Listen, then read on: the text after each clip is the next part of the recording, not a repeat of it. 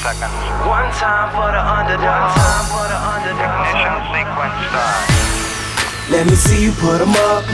Reach the sky, touch the stars up above. Cause it's one time for the underdog.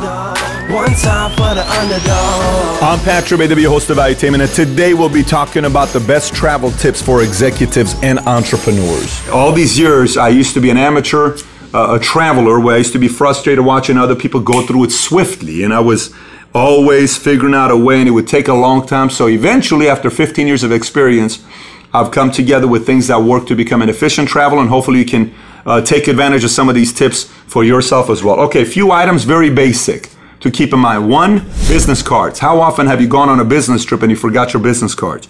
Always have a stack in your bag. Two, earpiece. You ever forgotten your earpiece before? How many times have we forgotten this puppy before, right? I have multiple of these in my briefcase, in my car, at the office, in my home, everywhere, because I know we miss these a lot. Phone chargers. Have extra phone chargers everywhere for you to not run out of batteries on your phone, because how many of us have been on a trip and we had our phone run out of batteries? Next, portable phone charger. This is a required thing to have as an entrepreneur in your bag. Next, hand sanitizer. When you sit on the plane, sanitize your hands. Nowadays, they have them at a lot of airports, but if they don't, you got to bring your own as well. Sanitize your hands. Sanitize the table that you're going to put your hands on, and the side where you put your armrest here. Sanitize that as well, because a lot of times someone's sick, they sneeze, they touch that, you touch your face, you get a cold. As an entrepreneur, you can't afford to do that, because 1 week could set you back a lot of momentum you're creating in your business. Next, all the apps of airlines you fly on, have them on your phone. So if it's American Airlines, Delta, Southwest, have it on your phone. If there's delays, whatever it may be, they send it to you and they tell you if you had a delay. All of that stuff will go on your phone, so you don't have delays taking place for you. Next, have you ever gone on in a line to check in a security checkpoint, and you have to take off your shoes, you have to take off your belt, you have to take off your app or your computer, your laptop? Have you ever done that before, and you just sit there and you're wondering, why are these folks on this side, they go to the place that says TSA pre, they go through the whole thing, and you're on the line for 45 minutes.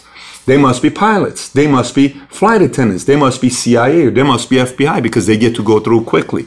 Well, they came out with a system a few years ago that you yourself can be part of TSA pre as well. It's called the Global Entry Program. If you look at the screen here, it's by U.S. Customs and Border Protection. And so what they do is, you pay them, it's about $100. If you're an American Express user, that $100 American Express will refund you. But if you're not, you pay $100.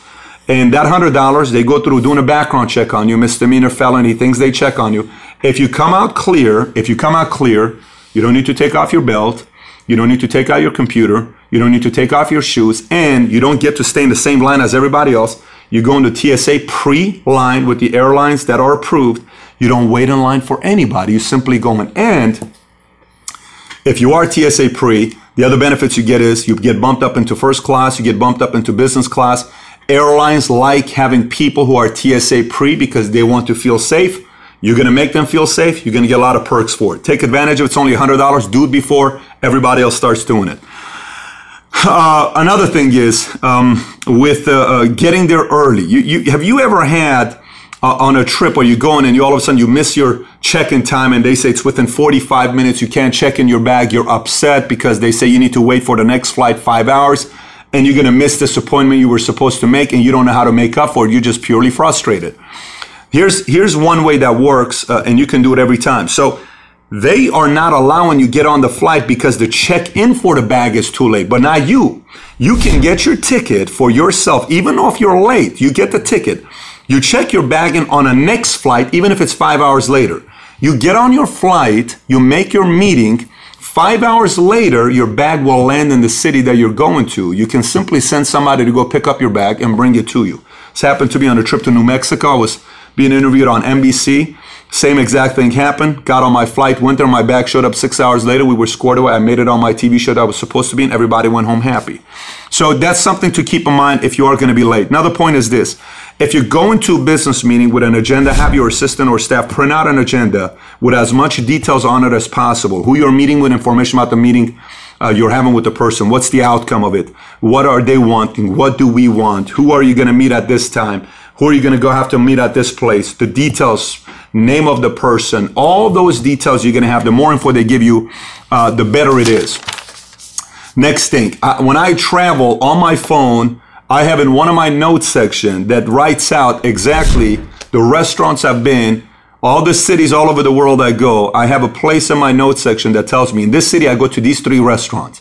This restaurant I order sushi, at this restaurant I order Italian, at this restaurant I order this. And then it tells me what things I've ordered before that I like the most, food. I have it in my phone. Couple reasons why you need it. When you go back, it's tough to find good restaurants. The other thing is when you know a friend that's going to a certain city, you can always recommend a good restaurant to them. Next, Southwest Airlines. If you're flying on Southwest Airlines and you want to get an aisle seat or you want to get an exit seat.